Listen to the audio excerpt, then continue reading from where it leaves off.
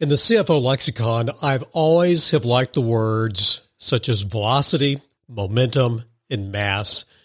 So when Mike Berlin's team reached out to me to ask to be on the show, I was more than intrigued. Mike is the author of Maximum Momentum, How to Get It, How to Keep It. Mike is the founder and CEO of Decode M, a research and analytics firm. They decode data into momentum for clients such as Airbnb, Nike, Microsoft, Facebook, Estee Lauder, and many more brand names. Guys, this is going to be a fun interview. Mike is full of energy. He gets to his points very fast. I'm Mark Gandy. This is CFO Bookshelf. My visit with Mike Berlin is right around the corner.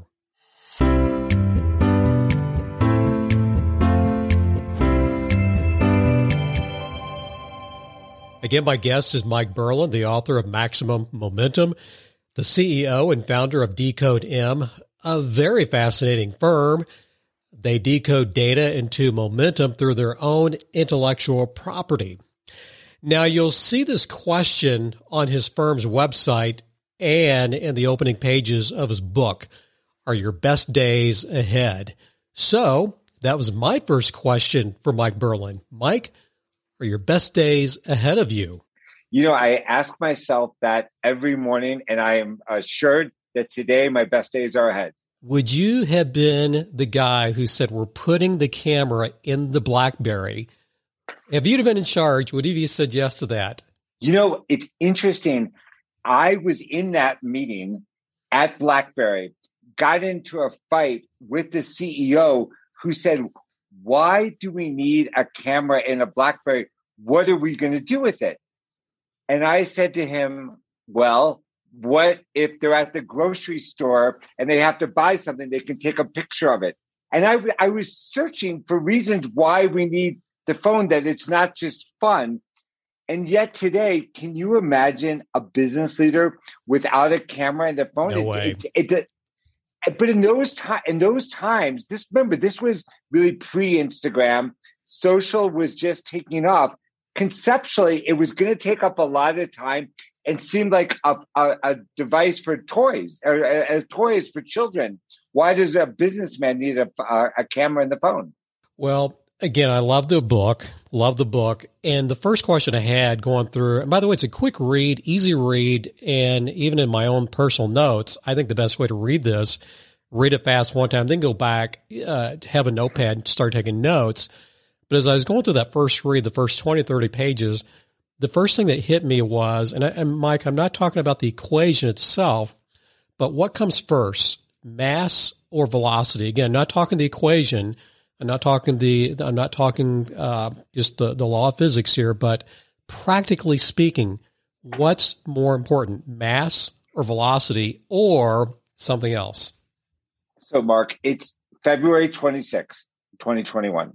If you would have asked me, well, I don't know when you're going to record this, but if you would have asked me 1 year ago in 2020, I would have said mass first and then velocity. You need to have scale for something to really take off.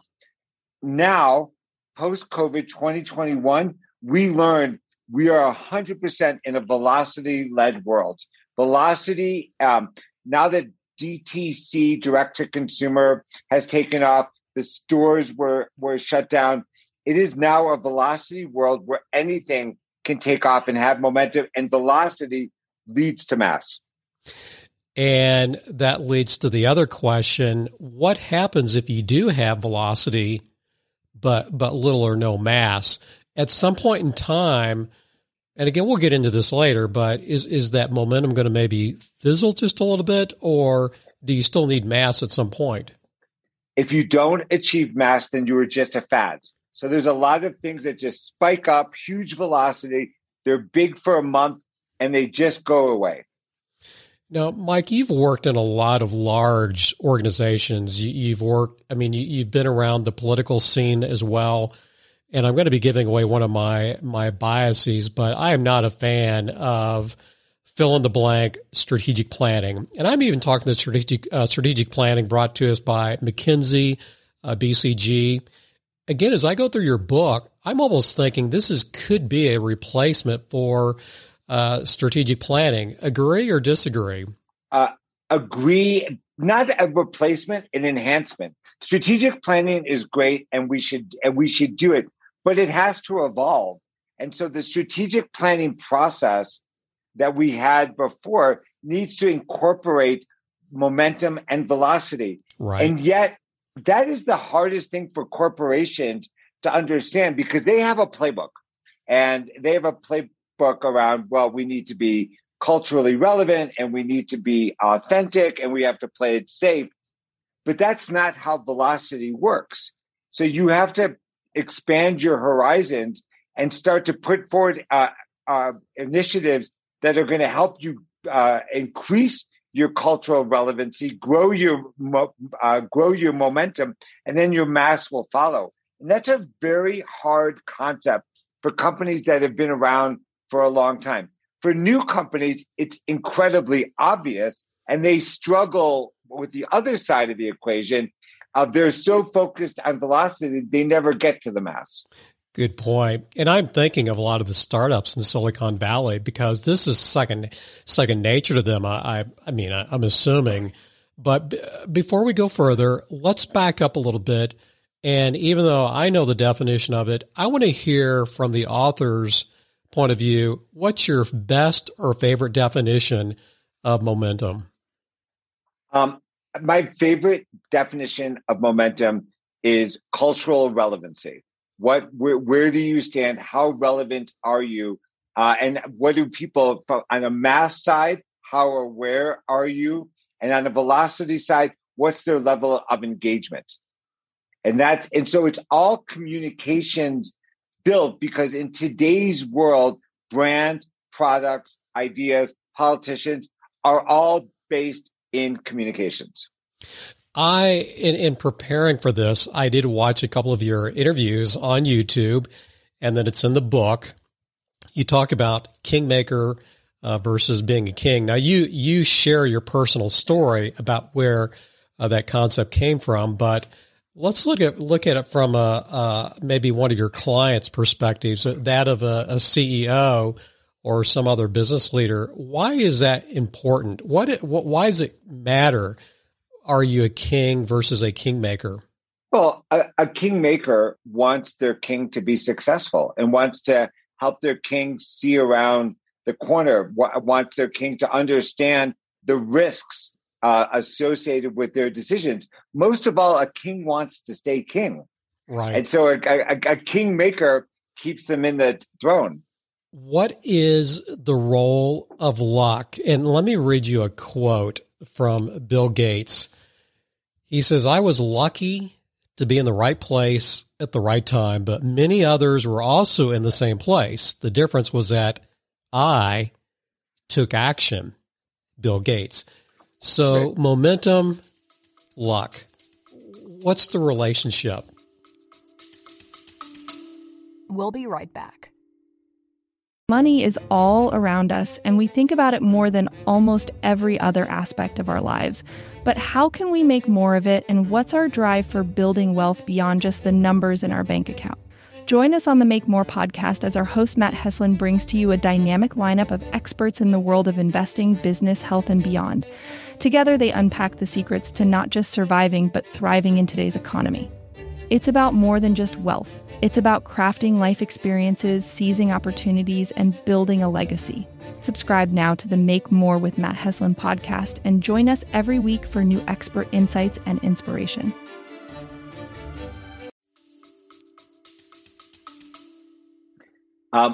Well, people, to the person who's experienced it, and like in your quote with Bill Gates, they know that there's no luck involved. It's the decision to take advantage of the opportunity. To people on the outside, it looks like luck because that's how they rationalize it to themselves. But we're all given a number of opportunities. Which ones do we take advantage of? And one of the things that I always tell people is don't say no until you have to. You can always say yes. You always, as a kingmaker, you always want to keep your options open and don't commit until the last second, or or don't reject it until the last second, because you want to be open to the possibilities. What I love about Bill Gates' story is that he was in that position and he kept pushing the boundaries against all sorts of hurdles, both internal hurdles, external hurdles. The government went after him, and yet he kept transforming his company and himself. And now Bill Gates has gone from Darth Vader, like in the old days when we thought that there was Microsoft was trying to take over our life with Microsoft Office, to one of the most admired men in the world who foresaw the pandemic and is really giving us a very clear way to prevent the next one. You know, when I started reading through the book, especially in the first 30, 40 pages, I couldn't help but thinking of the flywheel effect that Jim Collins talks about in Good to Great. And as I'm thinking about that, one thing I did not like about his content on that is it's really a result. So it's not like, well, let's go do the flywheel. No, the flywheel is a result of all the other good things you're doing. The subtitle of your book is how to get it and how to keep it. So, Mike, as we get a good definition of momentum, what are some of the starting points to maybe start to get momentum? Now, some of it is in our control, some of it's not in our control, but the part that's controllable, can you kind of give us some insights? We still want to sell copies of your book, but I'd still like to just get some ideas of how to get that momentum started. The first step of building your momentum is to get into the momentum mindset, and understand what the drivers of momentum are. And in the book, we go through it, but there's disruption, innovation, polarization, sticky issues, and social impact. And so you have to everything has to go through that lens of what am I doing different? How am I going to turn things up and down? Through innovation, what am I going to do to make things better and create FOMO so that there's a fear of missing out? Polarization, who am I going to talk to? Who's going to be with me for my product? And who is really not an option? Stickiness, what's going to be memorable? And then social impact, what impact, how am I going to make the world a better place? And once you're in that momentum mindset, now you've got a starting point. And by the way, I want to just kind of put a pin in that right now. In the book, and I think this is brilliant, Mike, I give everything a name if I can. So I called those 5 words kind of your momentum scorecard. Or if you ever work with marketing people or advertising brief, there's what's called the advertising brief, and it's the big points. And I'm going to reread them again, if you don't mind. Those words are polarization, innovation, sticky issue, disruptive, and impact. And again, that's what I call the momentum brief, or again, you've got your scoreboard definition for it. Here's the question I have for that. Polarization or polarizing, can you have momentum without being a jerk? Because sometimes when I think of polarizing someone, I think of maybe a certain past politician who, I think we can all rationally say that individual could at times be a jerk. But can you be a momentum builder and be humble? Yeah, I think actually I'm not going to put this on Trump. I'm going to put it on the media, but I'm going to take it back to Trump. The media understood, Trump was a disruptor who then used polarization to get momentum to become president. Polarization was just before it got tagged to Trump and politicized. Polarization just meant one or the other, like opposite ends of this spectrum. So polarization has always been a good thing. You're on this side or on that.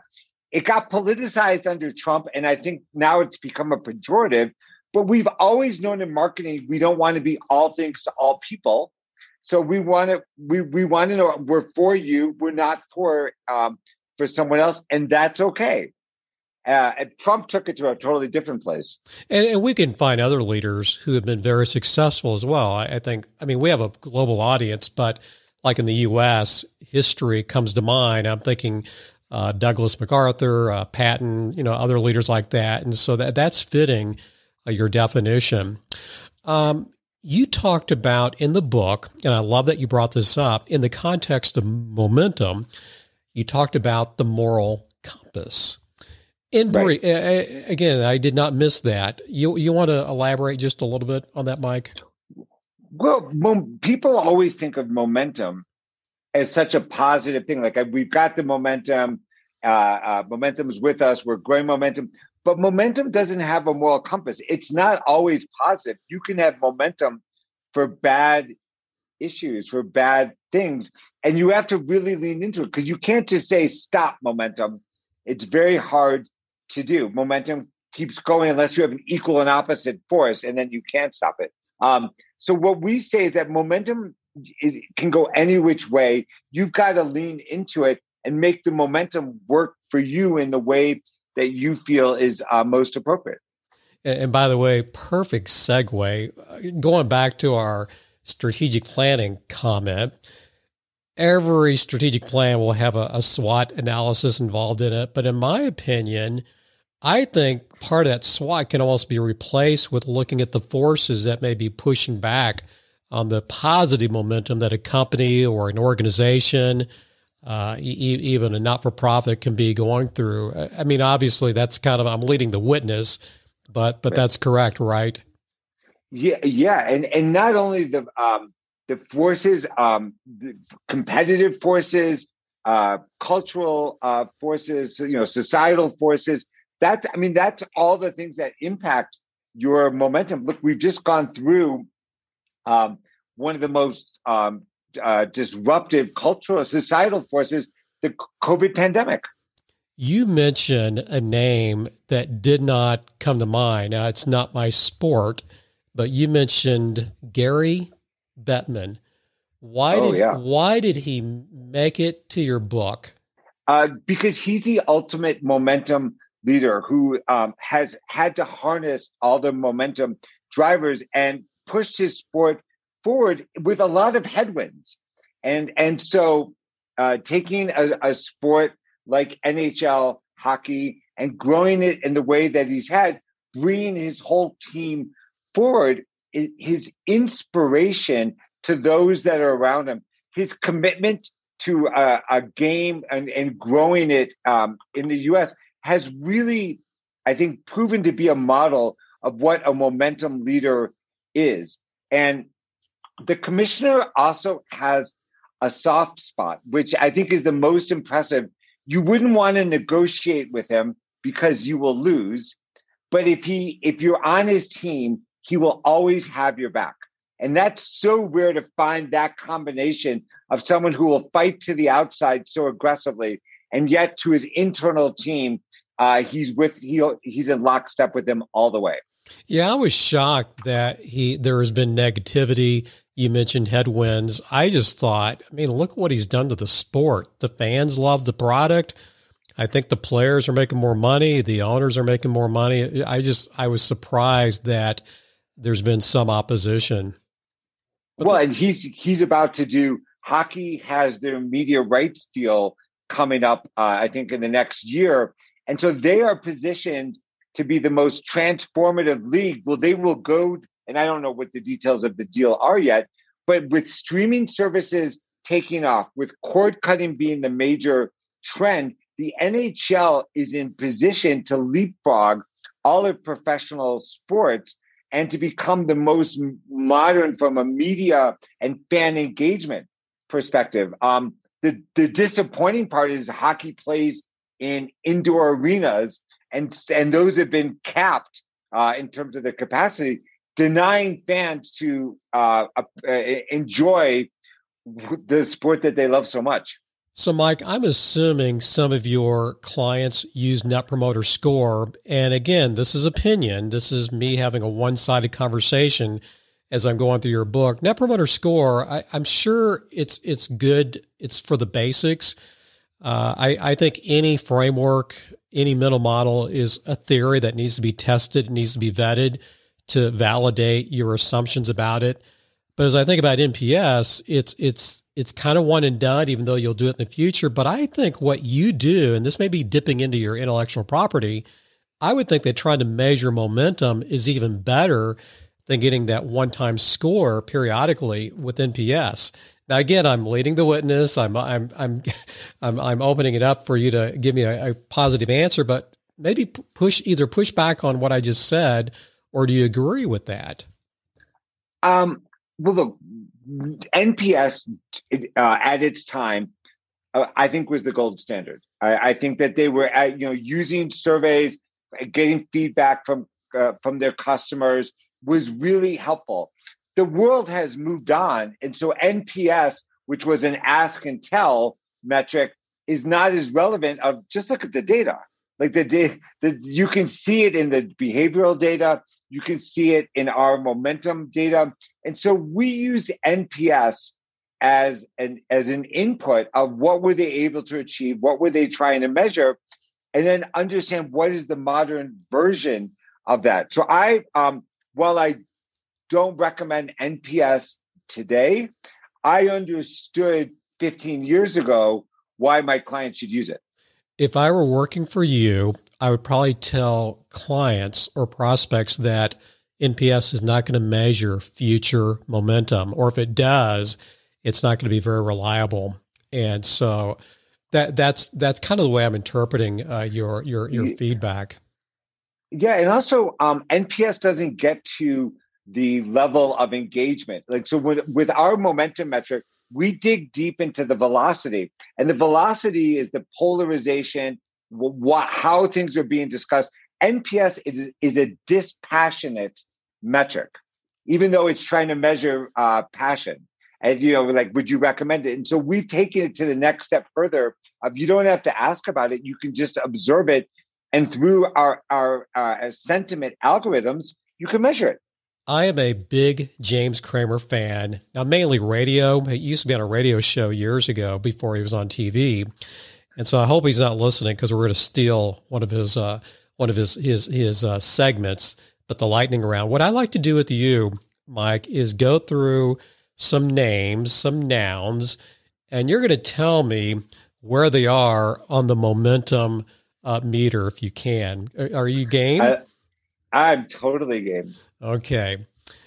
Here's one that's top of mind for you. In fact, I just read an article. Someone in your team sent me a link to it. Is outstanding. SPACs, special purpose acquisition companies.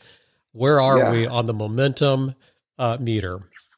Okay. So in 2020, if you asked me that question, SPACs had a momentum of 4.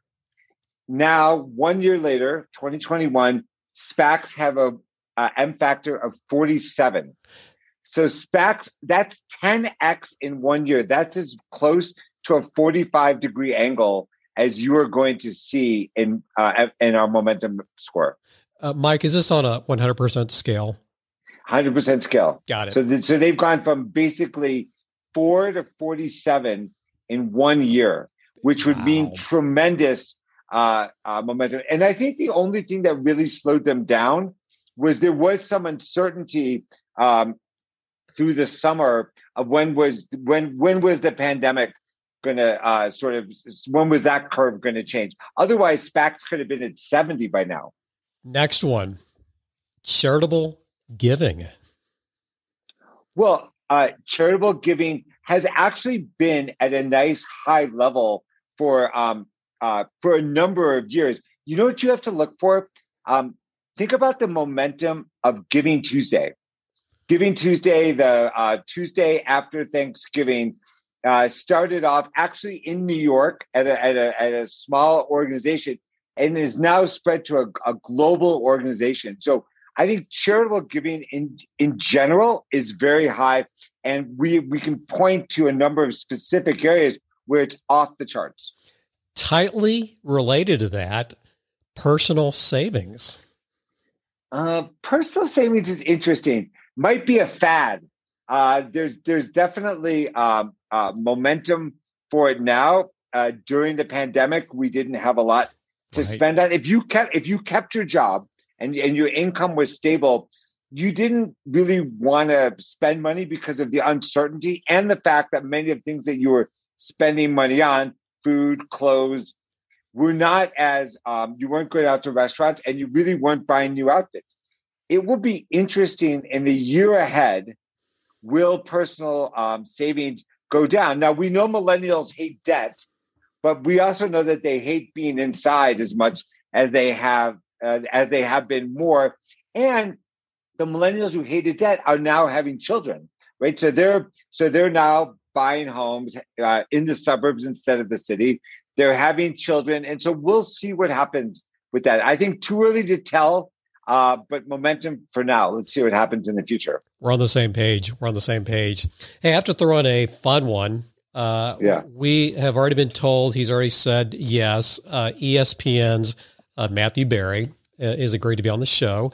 And now that football season's over, that will be soon. So I want to throw in a football reference. Tom Brady. Up, down, trend, what say you? Here is the momentum master that we all love to hate. Who hates Tom Brady more than anybody other than the city he plays in? And yet that polarization works so well for him. He leaves the Patriots and then he wins the Super Bowl with the Buccaneers. And his wife is Giselle. Give me a break. Like he hits on all of the momentum drivers. He is polarizing because you love him or hate him. He's disruptive because he's the greatest and he goes in and wins. He's innovative in the way that he's done his health and wellness program, and he inspires us. And he's just this, for some reason, Tom Brady feels like this approachable leader and surrounding himself with Gronk. I think Tom Brady and Gronk go together, by the way.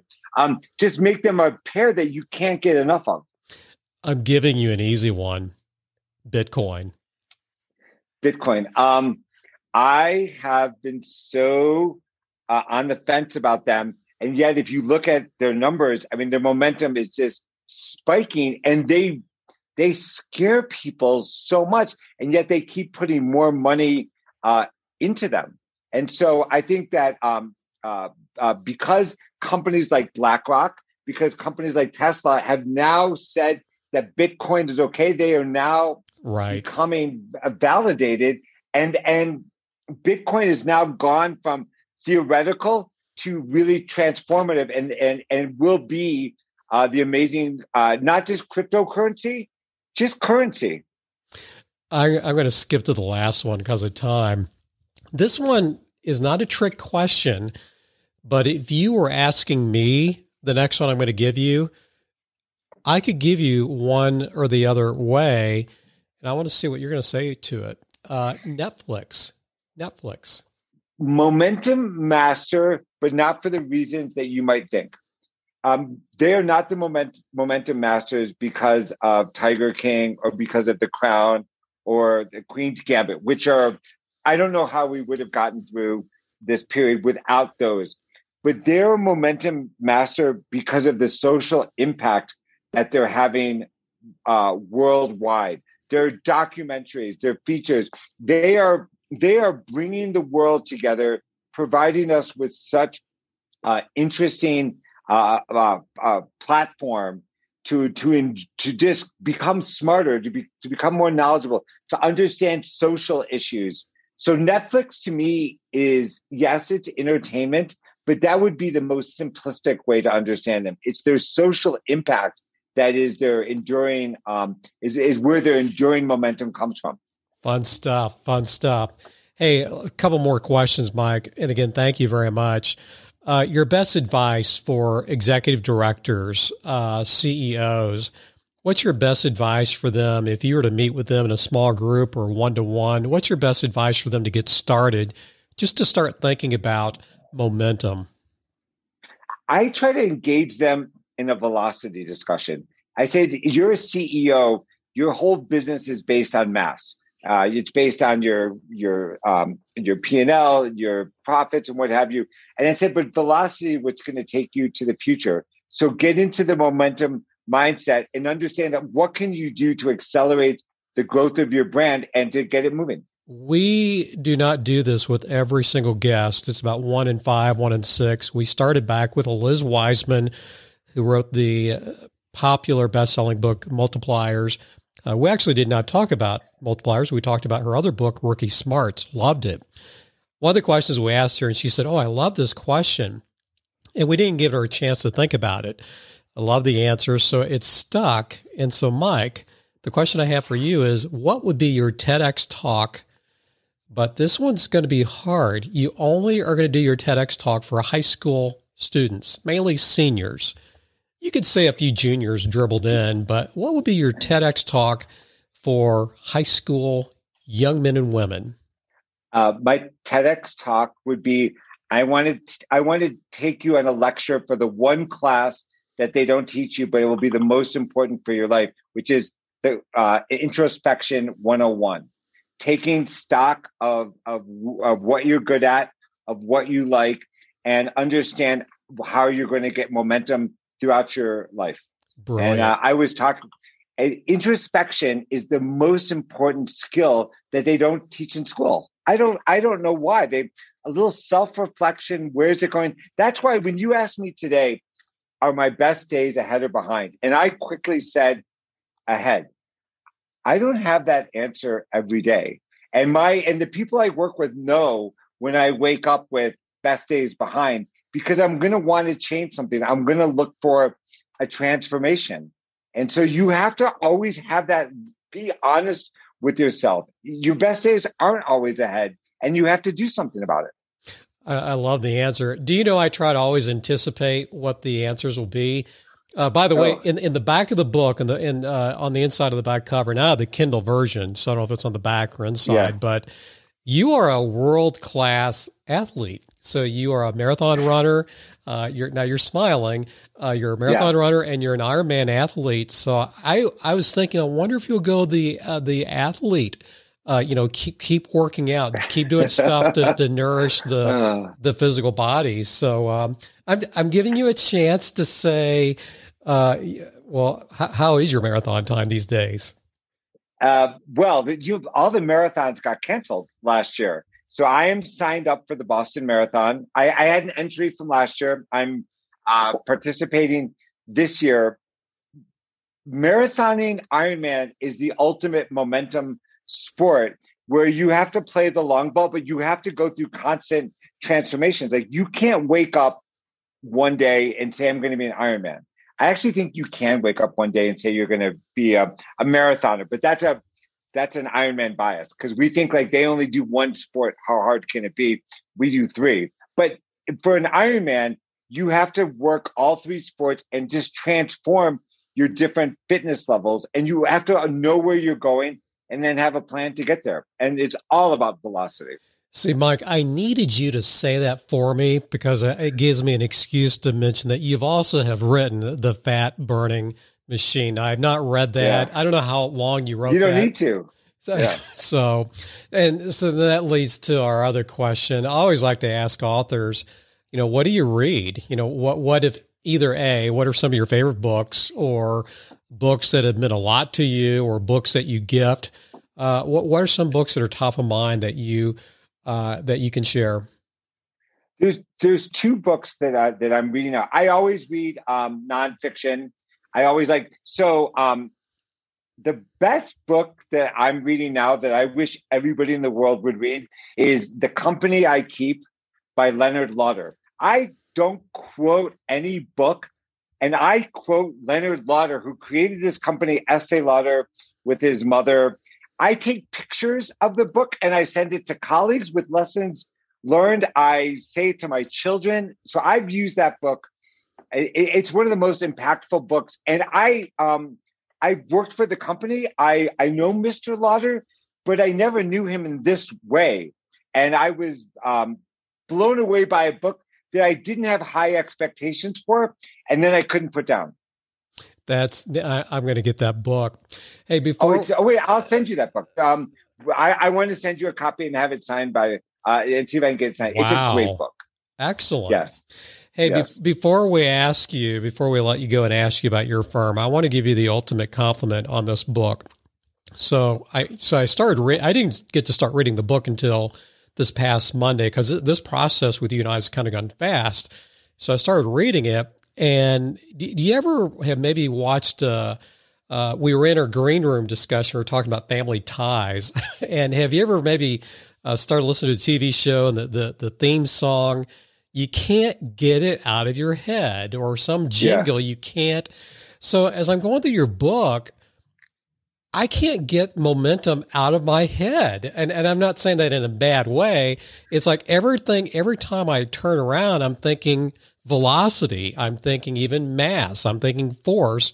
So this book is very, very sticky. And I don't know if you've gotten that same response from others, but again, this book has a stickiness factor. So I'm thumbs upping your book. So is that a compliment? I love that. That's a huge compliment. And what we find is that people start to use our momentum vocabulary, which, to be honest, if you would have paid attention in high school physics, the momentum vocabulary is there with Sir Isaac Newton, mass, physics, forces.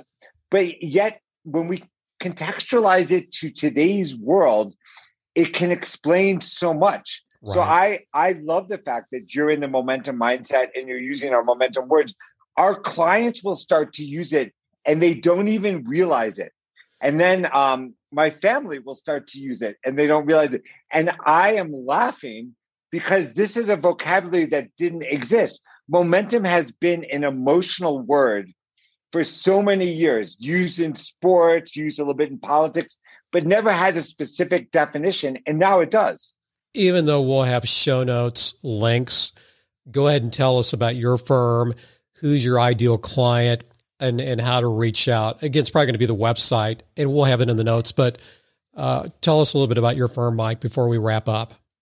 Our firm is called Decode M, and we decode data into momentum using our 5 momentum drivers. We do research and analytics to solve some of the biggest challenges facing our clients. We love the disruptors. We love the companies that are shaking things up. So Airbnb was our dream client. And Mark, we literally picked up the phone, emailed, got connected to him and say, we know something about your business. We'd like to talk to you about it. From that moment 5 years ago, we have been locked at the hip with them through their explosive growth, through this amazing crisis that we had with the pandemic, and watching them. They IPO'd a few months ago and their stock has doubled. And that is the most gratifying client that we worked with, because they had a vision. They they were hitting the drivers. Their social impact is tremendous with their openness and their inclusivity. And yet they helped us get through this pandemic. And Mike, one more plug for you and the firm. This is something that you didn't just start overnight. I mean, this has really been your career. I mean, you've been studying this since day one, right? I've been studying this since high school. Yes, my first career was at a political polling firm, which we built and sold to WPP, the largest holding company for communications companies. I then went to Edelman and created Edelman Berland Research and Analytics for the world's largest public relations agency. And that's really where I learned everything that I needed to understand, because how can you take the insights and the understanding that we have and apply it to situations? And so Edelman Berland is where I really started to understand this intersection that was happening. And Decode M is my third startup and my last, where we're bringing together all the disparate data streams and providing clients with that information they need to decode and grow their momentum. Mike Berland, an honor and a pleasure. You are awesome. Thank you. Thank you, Mark. I appreciate that.